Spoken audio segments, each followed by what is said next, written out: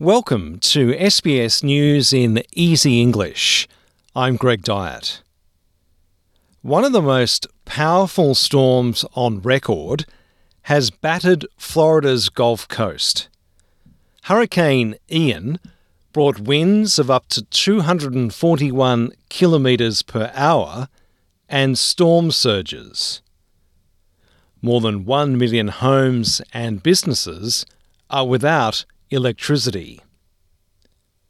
Florida Governor Ron DeSantis says the worst has passed. In some areas, we think it's hit 12 feet.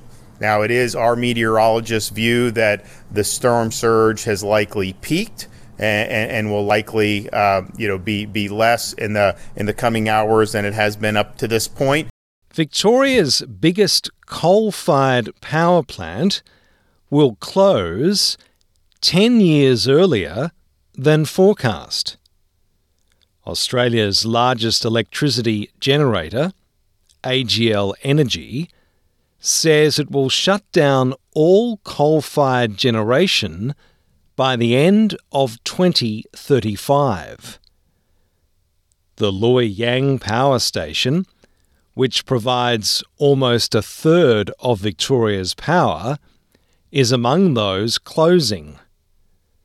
The Loy Yang closure is 10 years sooner than expected.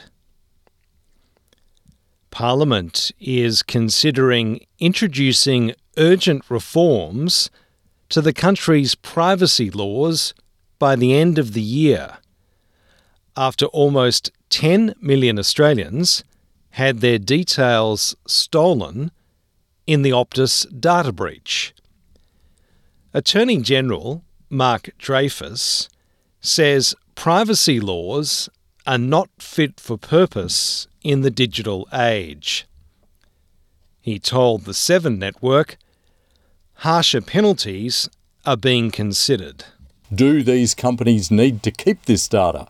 And if they need to keep it, they've got to keep it safe. And that's what's happened here. It wasn't kept safe.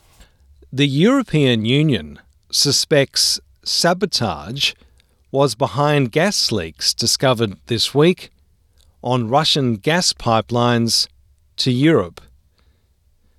EU Commissioner Valdis Dombrovskis says any deliberate disruption of European energy will be met with a united response. All information available so far seems to be indicated that it has been a deliberate act, deliberate damage which was created. So it's clear that any deliberate disruption of the EU energy infrastructure is completely unacceptable, and it will be met with a robust and united response.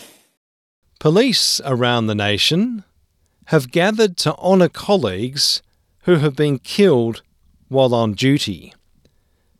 Memorial services have been held in state capitals and regional towns for National Police Remembrance Day. I'm Greg Dyett, and that's SBS News in Easy English.